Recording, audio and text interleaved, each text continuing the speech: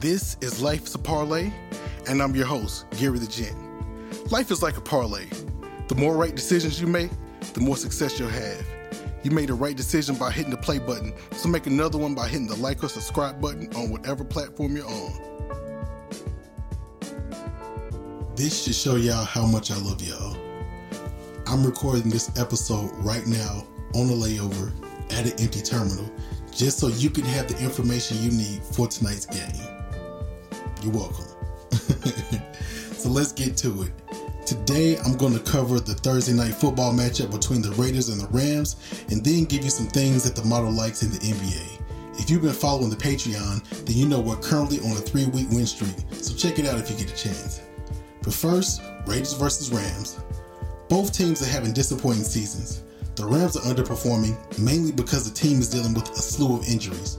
The Raiders are underperforming, mainly because the defense has been underwhelming all season. The offense started the season off slow, but has been starting to pick it up as the season has progressed. The Raiders are favorites at -6.5, but with both teams being so underwhelming this year, I have and will continue to avoid betting on either team on the money line. But there is value in the over-under market. Josh Jacobs has probably been the Raiders' best offensive player this year, but he's going up against a Rams rush defense that is 4th in the league, allowing only 96.7 yards per game. Rushing yards, that is.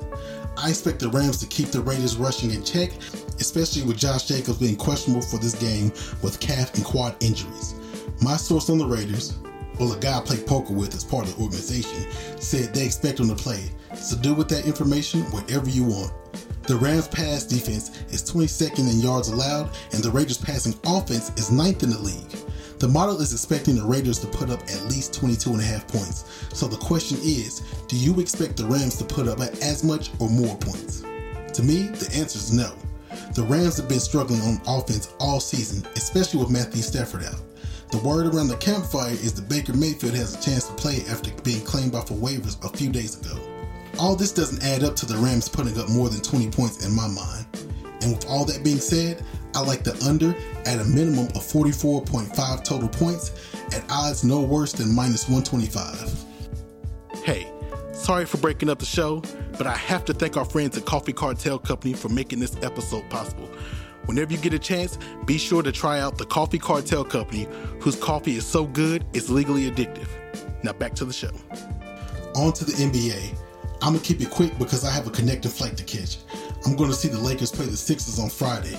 If LeBron and AD don't play, I'm going to be pissed. I didn't pay all that money for tickets to watch Austin Reeves versus Tobias Harris. But anyway, the first matchup is the Rockets versus the Spurs. I like Keldon Johnson to go over 22.5 points. Second matchup, Nuggets versus Trailblazers.